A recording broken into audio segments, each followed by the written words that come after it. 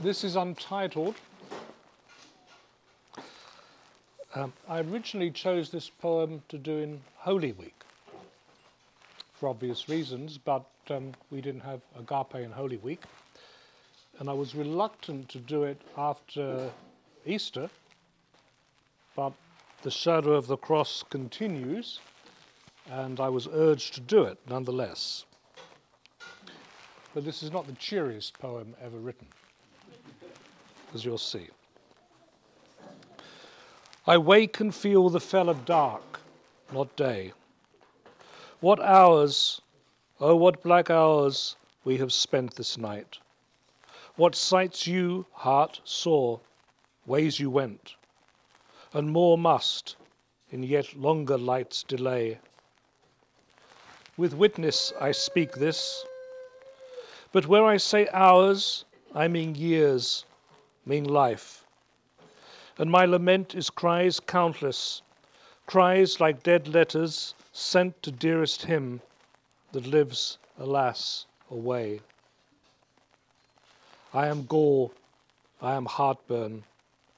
God's most deep decree, bitter would have me taste. My taste was me. Bones built in me, flesh filled, blood brimmed the curse. Self-yeast of spirit, a dull dough sours. I see the lost are like this, and their scourge to be, as I am mine, their sweating selves, but worse. Well, this is a poem published in Hopkins' lifetime, like everything else he wrote, probably written in the late 1880s. We have it only on one piece of paper on the back of a sermon he was starting to write, and it's remained in that form. Hopkins, you'll remember, was a brilliant student at school and at university at Oxford. He took a double first in greats, as it's called, which we would call classics. So he got a first in Latin and a first in Greek.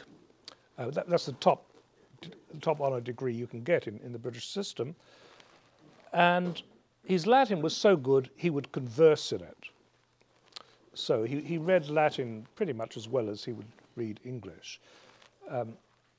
He then converted in his last days at Oxford to Catholicism, which meant, in effect, in those days, in the Victorian period, that one couldn't get a job teaching at Oxford or Cambridge or anywhere, certainly not in Scotland. You couldn't get a job in the civil service.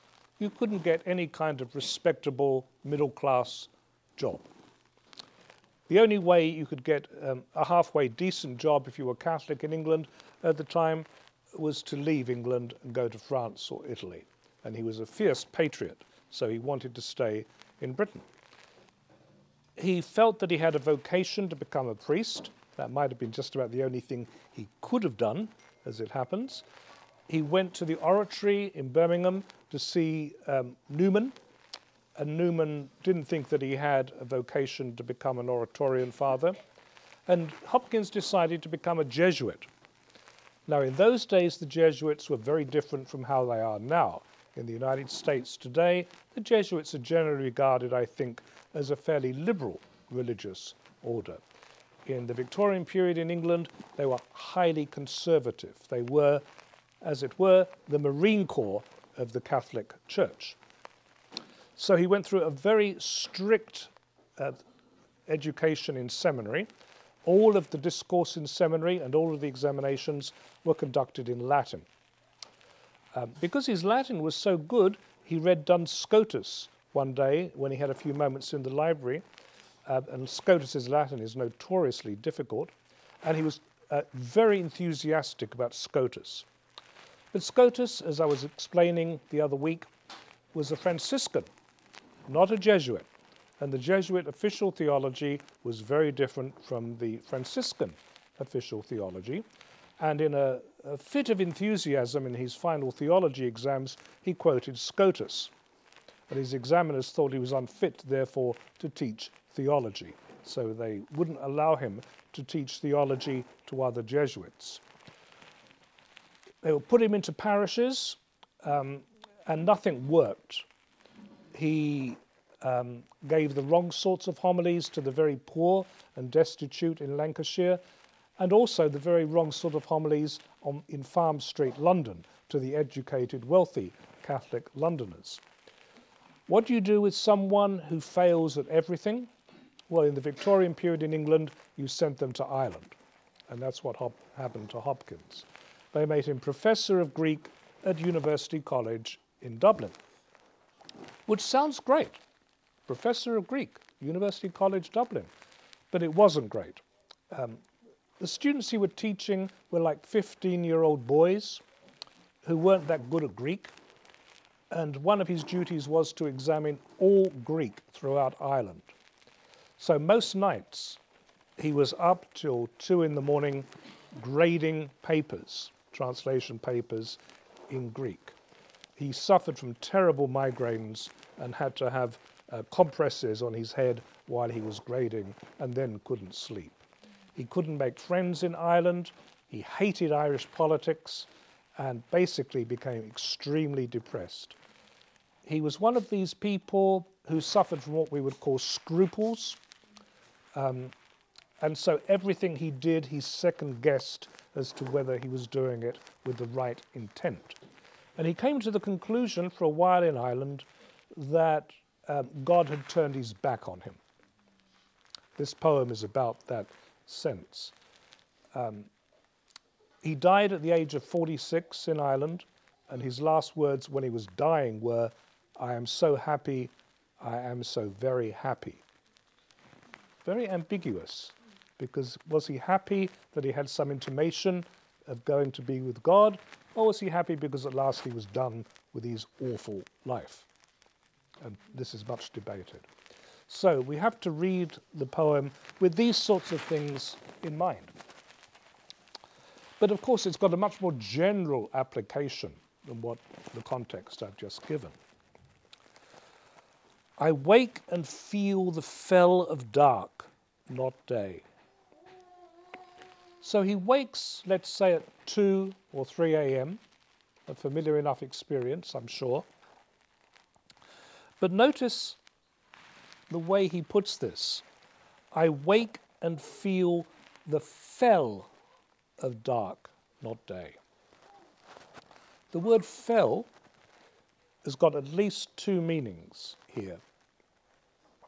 It's a dialectical word in English, in the north of England. He was a priest in Lancashire. And a fell is a desolate high moor without anything growing on it. So he feels this sense of a desolation and emptiness and a sharp slide down it. The other word, the other meaning of fell, is an animal's pelt. So he wakes up in the night, and as it were, the darkness is like the skin, the bristles of an animal rubbing itself against him.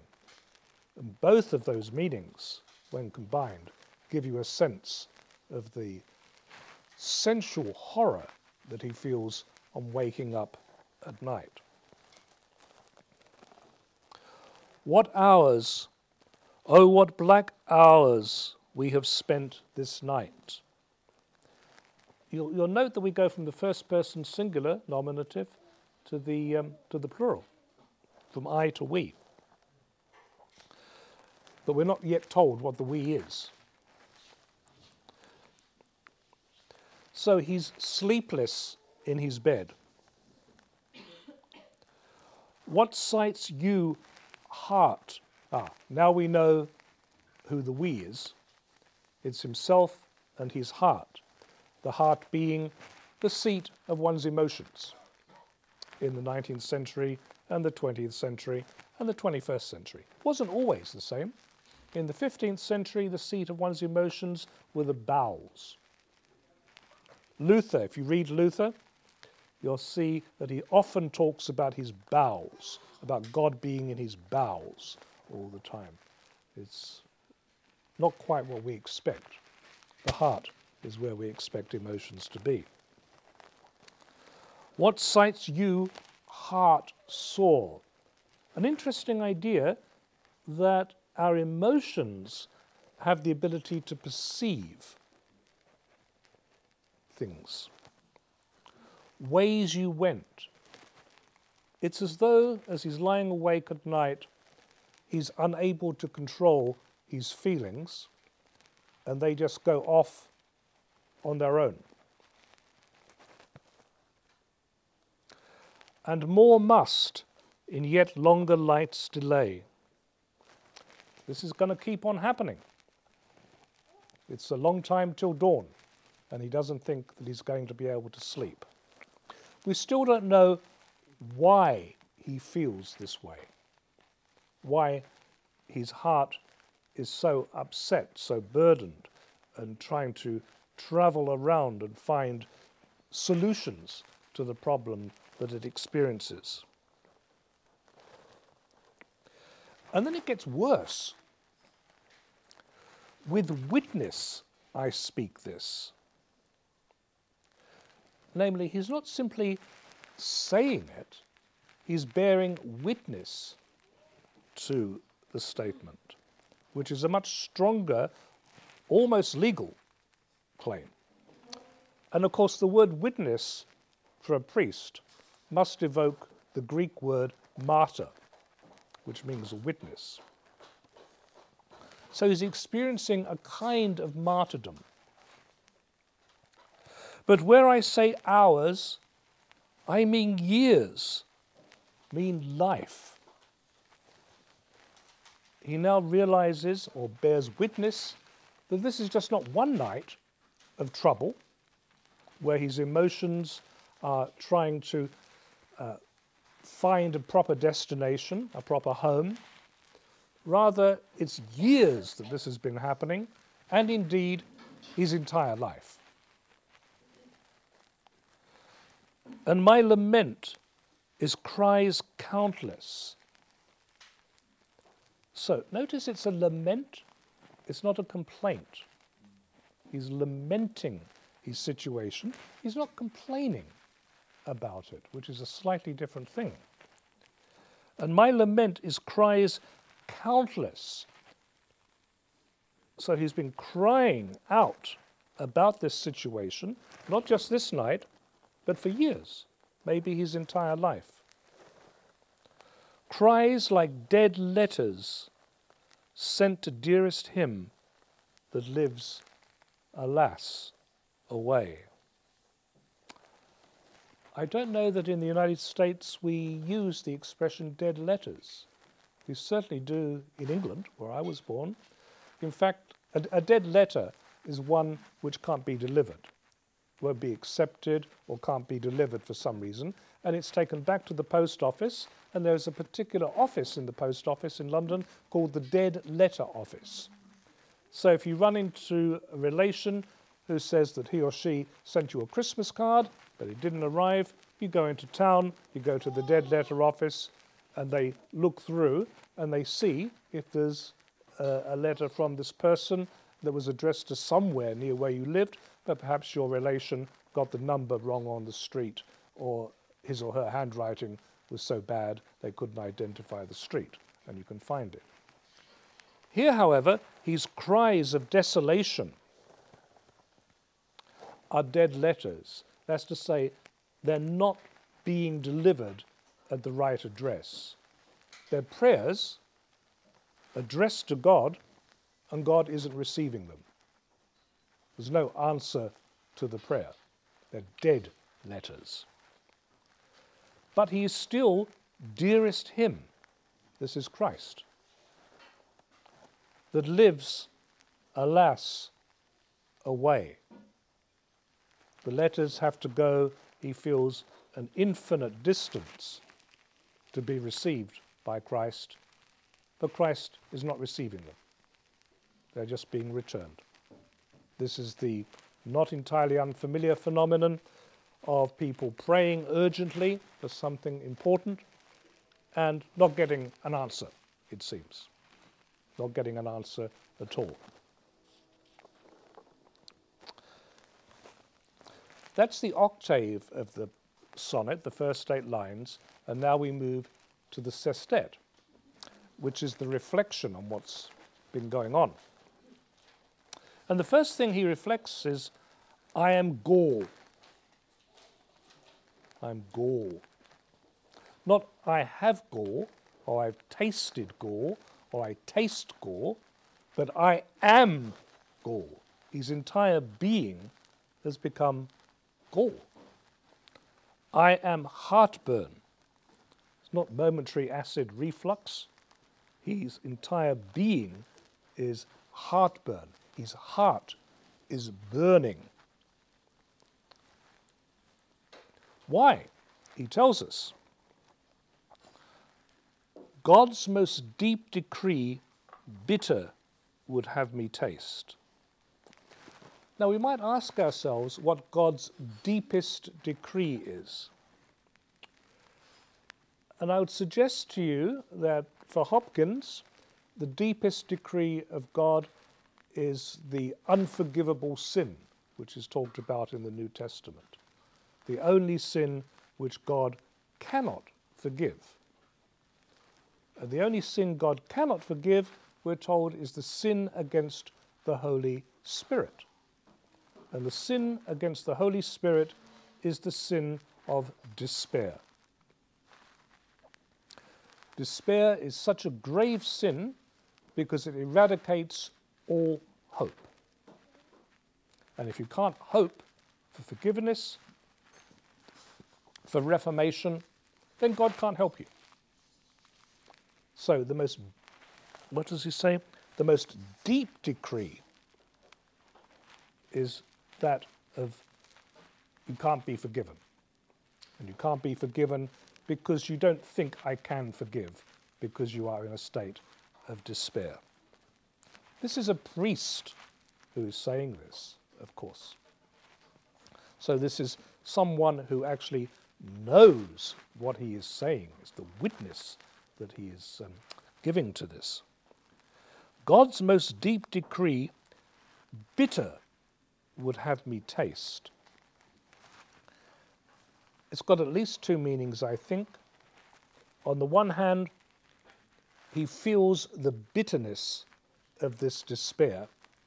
He has another poem, which is also as desolating as this poem, called Carrion Comfort, where he tries to confront his own despair. But the deep decree makes his entire being bitter to the taste. This is an interesting idea, that one can taste one's own selfhood. You can taste your own being. You get a sense deep down of what it is to be John Smith or Betty Rogers or whoever one might be. And that taste, rather than being pleasurable or enjoyable, is for him now completely bitter because he's despairing. He has no hope.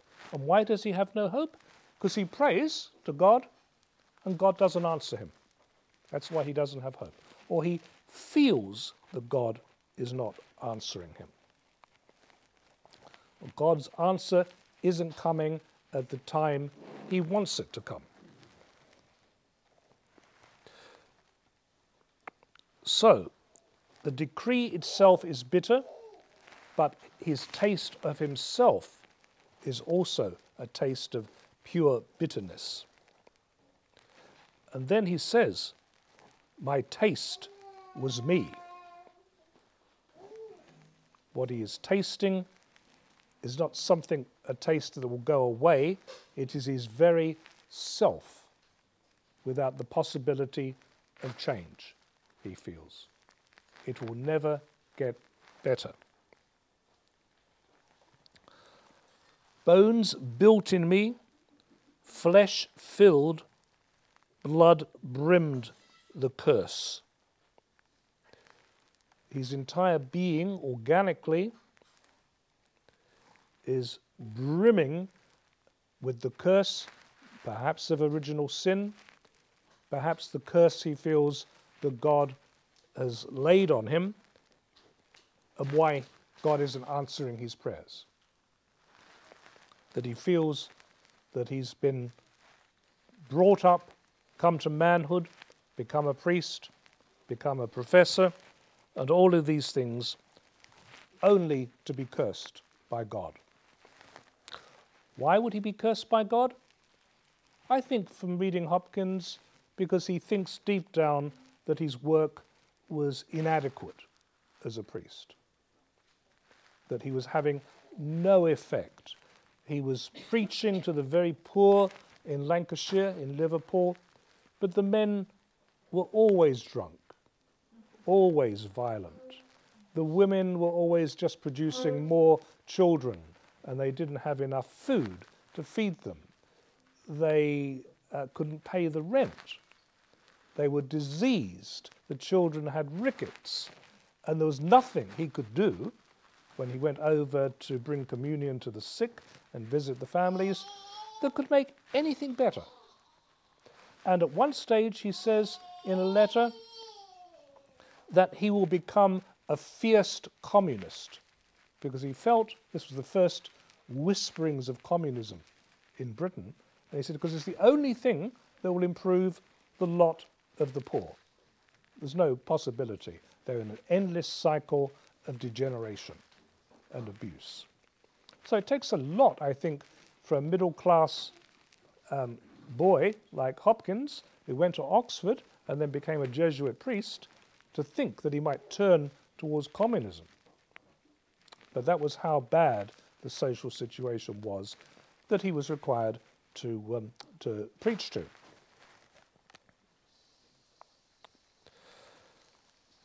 A very characteristic sentence of Hopkins comes next. Self-yeast of spirit, a dull dough sours. The yeast which makes the dough rise when one's making bread, here if the yeast is of selfhood, it will make the dough sour. So you're never going to turn yourself into a proper loaf of bread, which is nourishing, if the yeast that you use is the self, especially if the self is experienced as bitter, as it is here. And in many ways, this is the pivotal sentence of the poem, I think, because in realizing this, that his obsession with the bitterness he experiences in himself, that this is not going to change him. Nothing good will come of this preoccupation. And then in an utterly devastating conclusion, he says, I see the lost are like this. And with that verb, I see, we recognize something not entirely peculiar to English, but which certainly acts throughout English, that the verb to see means not only perception, but it means to understand. And there is also a sense of a visionary seeing. So he understands, or perhaps almost in a visionary manner, sees the lost, that's to say the damned. What are the damned like? They are themselves unable to change. Hell is the experience of tasting oneself for eternity, and the taste is perpetual bitterness, because the adhesion to the self is what has sent the people to hell. So he feels extremely close to the damned. He feels as though he is in this life already damned. I see the lost are like this. Crucial word is like, because when you say something is like something else, it allows the possibility that it's unlike it in one or more respects. And their scourge to be, as I am mine, their sweating selves, the fires of hell, as he conceives it, as a Victorian Catholic. The damned are in the fires of hell and sweating. And that's how he feels at the moment. But the poem doesn't end there. There's one of the best placed semicolons in English, I think. The semicolon is a very tricky piece of punctuation to use. And this is one of the most perfect uses of it, where it's holding two parts of a sentence together and apart at the same time. And they're scourged to be as I am mine, their sweating selves, but worse. The damned are in a worse situation than Hopkins because they cannot change. He has the possibility, even though it seems remote, that he can change. And it may well be, if one puts an optimistic spin on this, that this is the answer to his prayer. That what he has needed to see is the difference between his own situation and those who are irredeemably lost. And in realizing that small difference between his own experience of himself and the damned in their experiences of themselves, he can possibly pull himself out of this spiritual malaise. The spiritual malaise which has been brought about by his sense of God not answering his prayers. If so, this would be a very negative and harsh answer to his prayers. But the lives of the saints are full of instances of them feeling abandoned by God, as though God has turned his back upon them and isn't answering their prayers at all. We have to remember, those of you who've heard other talks in this series, that when Hopkins was a seminarian, he felt extremely close to God. Think of those beautiful poems about nature, God's grandeur, the Windhover, As Kingfishers Catch Fire, where he just felt that God's presence was around him perpetually, and he was embraced by it. And all of that hope and pleasure in the proximity of God was taken away from him when he was in Ireland, without friends, without family, without, he thought, any hope of his work coming to fruition. So, I think that's what the poem is about, but maybe there's things you want to add. Yeah. I have some thoughts. Yeah. Where it says God's most deep decree, it made me think of the decree, his first decree is let there be light. Right. And then when I thought, what was the deep decree would be the making of man. Right. And that lines up well with this idea of bones built in flesh, bone. It does. And it makes me think of Job, of this like feeling of the bitterness of life and lamenting. Right. And yet still like having that hope in God in some sense, but it's Right. like really distant and painful. Right. If you take deep decree to mean first decree, the one which is right at the bottom, as it were, the first decree, let there be light, then sure, it means he is bitter, his experience of the light and life is sheer bitterness. Yeah. That would work.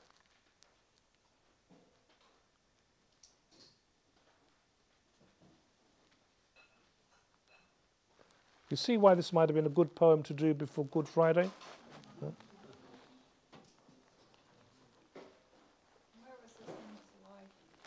Where was this in his life?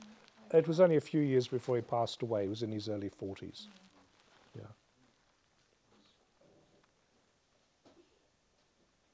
Yeah, that's Do you think that the portrayal of selfhood in this poem can be reconciled with his portrayal of selfhood in As Kingfishers Catch Fire?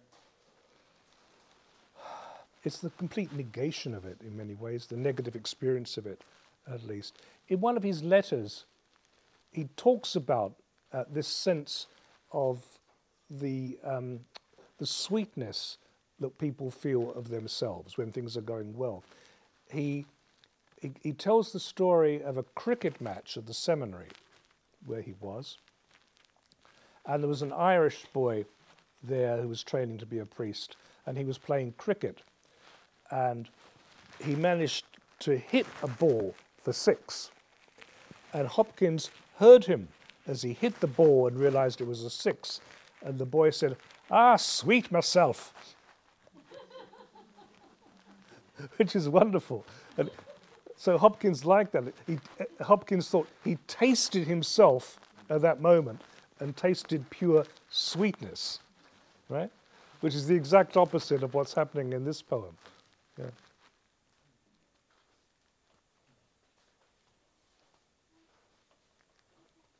too bad he didn't end up where Habakkuk ended up. I'm sorry? It's too bad he couldn't have ended up where Habakkuk, Oh, where all these things are not there, but I will hope in God. right, right. In Carrying Comfort, Somehow, in Carrying Comfort, he's in the same situation, but he says, "I can no more." And then his new sentence begins, "I can." And so he has some small hope. And in that poem, right at the end, he realizes that for the past year of darkness in his life, he's been wrestling God. It's like the story in Peniel with Jacob wrestling God. And it's a wonderful poem where he says that he's been wrestling with my God, my God. And then, so he comes out of it, but not in this poem, unless it's by a mere, kind of a tobacco papers amount. It's tiny. More like Psalm 88. Right. Very much like the Psalms, certain of the Psalms. Yes. Very much so.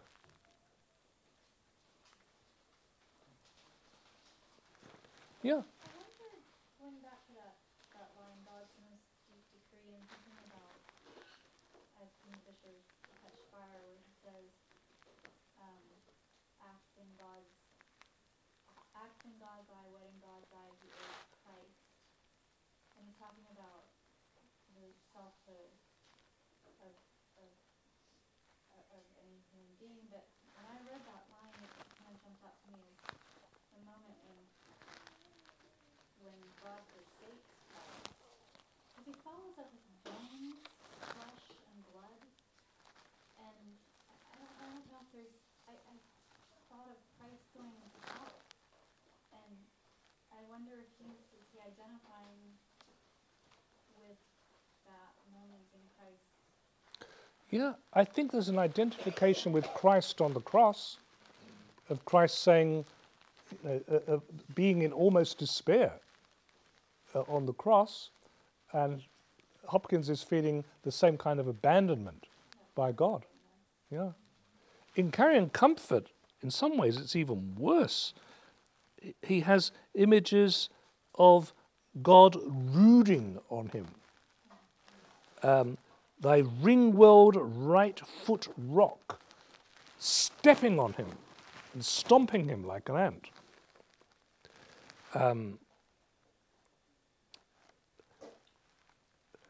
The hero whose heaven handling flung me, foot trod me. Really has very visceral experience of being punished by God for not coming up to the mark. Yeah. You could think of them as his own experience of crucifixion, if you like. Well, that line, their scourge to be as I am mine. Right. Think of the scourging that Christ Exactly. Is he saying that I'm scourging myself? My own thoughts are my scourge. Right. My own everything. I'm just raking myself over and over for Right. all the ways that I've failed and fallen short. Right. And I can't break out of that cycle. Right. I think so. There's not God that's scourging him, and it's not evil men that are No. scourging him. It's he's Because- scourging himself. Right, because at this stage, if you are one of the lost, you are set without the possibility of change. You are just left in yourself.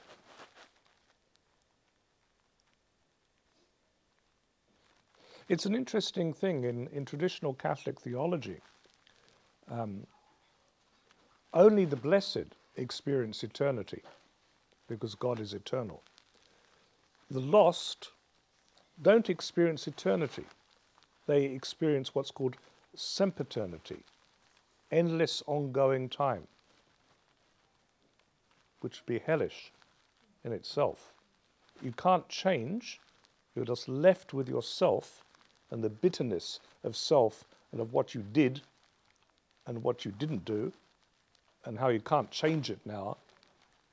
And you go over that eternally. Well, not eternally, sempiternally.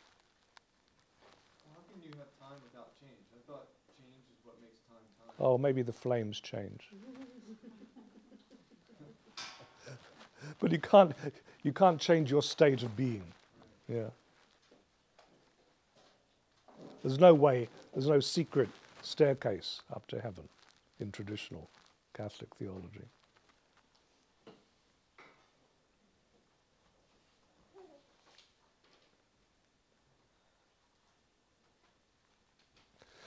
If you like this poem, there's a whole series of them called the Terrible Sonnets, not because they're bad, but because they inspire terror. And, when you're feeling too happy one day, just pick up your Hopkins to that series and you'll get back to the right level. Sounds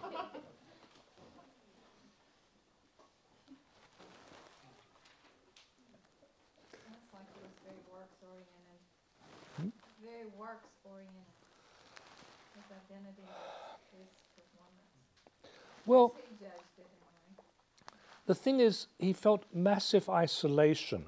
When he became Catholic, he really broke with his family, for all intents and purposes, who were Anglo-Catholic. But going over to Rome in those days was a qualitative difference from being Anglo-Catholic. And so he really lost the intimacy of family life. Of course, he couldn't have a family himself. He was a celibate priest. And he never fitted in with the other Jesuits. He could never really achieve an intimacy with other Catholic priests. And when going to Ireland really just was adding insult to injury. Yeah.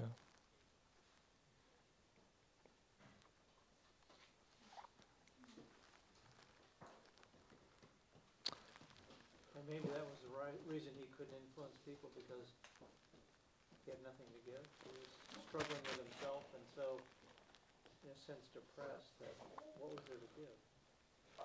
Well, he probably wasn't cut out to be a Jesuit, I would think. I mean, he may have been cut out to be a Catholic, and he may have been cut out to be a Benedictine, for example, but not a Jesuit. I mean, preaching was not his gift. He was highly educated and could possibly have been an excellent priest ministering to Catholics at Oxford or something like that, but not to the very poor in Lancashire, of whom he had no experience. He had sympathy, as we know, from his letters and his diaries and other poems, but there was no way he could really communicate hope to them, because they didn't have hope. In a sense, his ministry came through his poetry. Yes. I think that's right. I mean, one of the amazing things about it is that it still goes on. Right. I mean, even in this poem, it still goes on. But the beautiful poems about nature when he was younger, they go on. And so his preaching had a completely different outlet through writing, even though no one, only a couple of friends, saw his poems when he was alive. So this is an interesting theological lesson to learn about this, that it may well be that in our own lifetimes we think of ourselves as being highly unproductive. Nothing, what are we doing? No one's listening to me, I'm not making any kind of contribution. But it may be that there is a contribution being made, a seed of a contribution, which will take off in one's children or grandchildren or with other people that you barely know. And this is an example of all the good that Hopkins has done through his writing, which had no effect in his day. But afterwards, an enormous effect. Yeah, Mike. Has anybody ever taken a cause for his canonization? Not to my knowledge. You can write a letter to Francis. Yeah. Actually, you have to start with the bishop. Yeah. You need one reason why not. I mean, the church, the Catholic Church, has got a very narrow idea of canon, of being canonized. You require 2 miracles after your death, and they're usually miracles of healing, because they're the ones which are most easily determined. So what we need is for people to get awfully sick and pray to Hopkins and have miraculous cures. Then maybe be St. Gerard. But the church is very hit and miss on its saints. A number of people are canonized for political reasons, pretty much. Others, think of Julian of Norwich, as saintly a woman as ever lived, and she's never been canonized. Yeah, so she's not Saint Julian of Norwich. I just think of all the saints you read about who have a similar experience to Hopkins, who feel as if their life on earth was not of much value. But as Father James was saying, he has delivered to us great value. Right. Well, if you read the diaries of Mother Teresa, 10 years before she died, she felt like she didn't. right, that's right, just felt pretty much abandoned by God. And her early years were just very blessed ones, and then that went. John of the Cross is a great example of this, and a very extreme example of this, where he underwent what he calls the dark night of the soul, where he felt that God had completely abandoned him. His brother Carmelites thought that he'd gone wayward and needed discipline, so they put him in a little cell. He was only a very short man, about 4'8" or something like that, tiny little guy, and they put him in a little box where he could neither stand up nor lie down in complete darkness, with no toilet or water or anything like that. They let him out twice a day, being charitable people, and they stood in a line, each of them with a bat, and they'd make him run through the length of all of the monks, and they would hit him. Went one way and then the other way, then he was back in his cell until. Oh, that was for years. This happened. While he was there, in complete darkness, he composed an entire body of some of the most beautiful Spanish poetry ever written. All kept in his head until he got out and could write it. Yeah. And then once he was out, he wrote commentaries on his own poems, which become one of the most intense resources of Christian mysticism. And he details how for years he felt that God had just turned his back upon him. And in many ways, this was like a tunnel he had to go through in order to come out with this renewed confidence in God. And when he came out of it, when he emerged from it, he was really quite extraordinary. One story which is exemplary of this is that he was traveling with a very young priest to the sea in Spain, and was sitting on the cliffs looking out in great wonder at the ocean and rejoicing privately in the glory of the ocean and what this tells us about creation. And this priest with him, this young priest, said, Father, there's a holy woman who lives nearby. Why don't we call on her? And John said, "We're before the great majesty of God. Why should I go and see a holy woman?" Which is not a bad thing. And eventually, he acceded to the young priest's wishes, and they traipsed over the plain and got to this humble abode where the holy woman lived. And they opened the door, and there was the holy woman levitating. Her feet came up to where John of the Cross's face was. The young priest fell on his knees, and John stood there, and the woman rebuked John of the Cross and said that he should show reverence. And he said, "I will show you reverence, good woman, and I will tell you, you have very large feet." She came down after that. And then he said to the young priest, "Now let us go and return to see the glory of God, the ocean." So, yeah. Thank you very much, Kevin. My pleasure.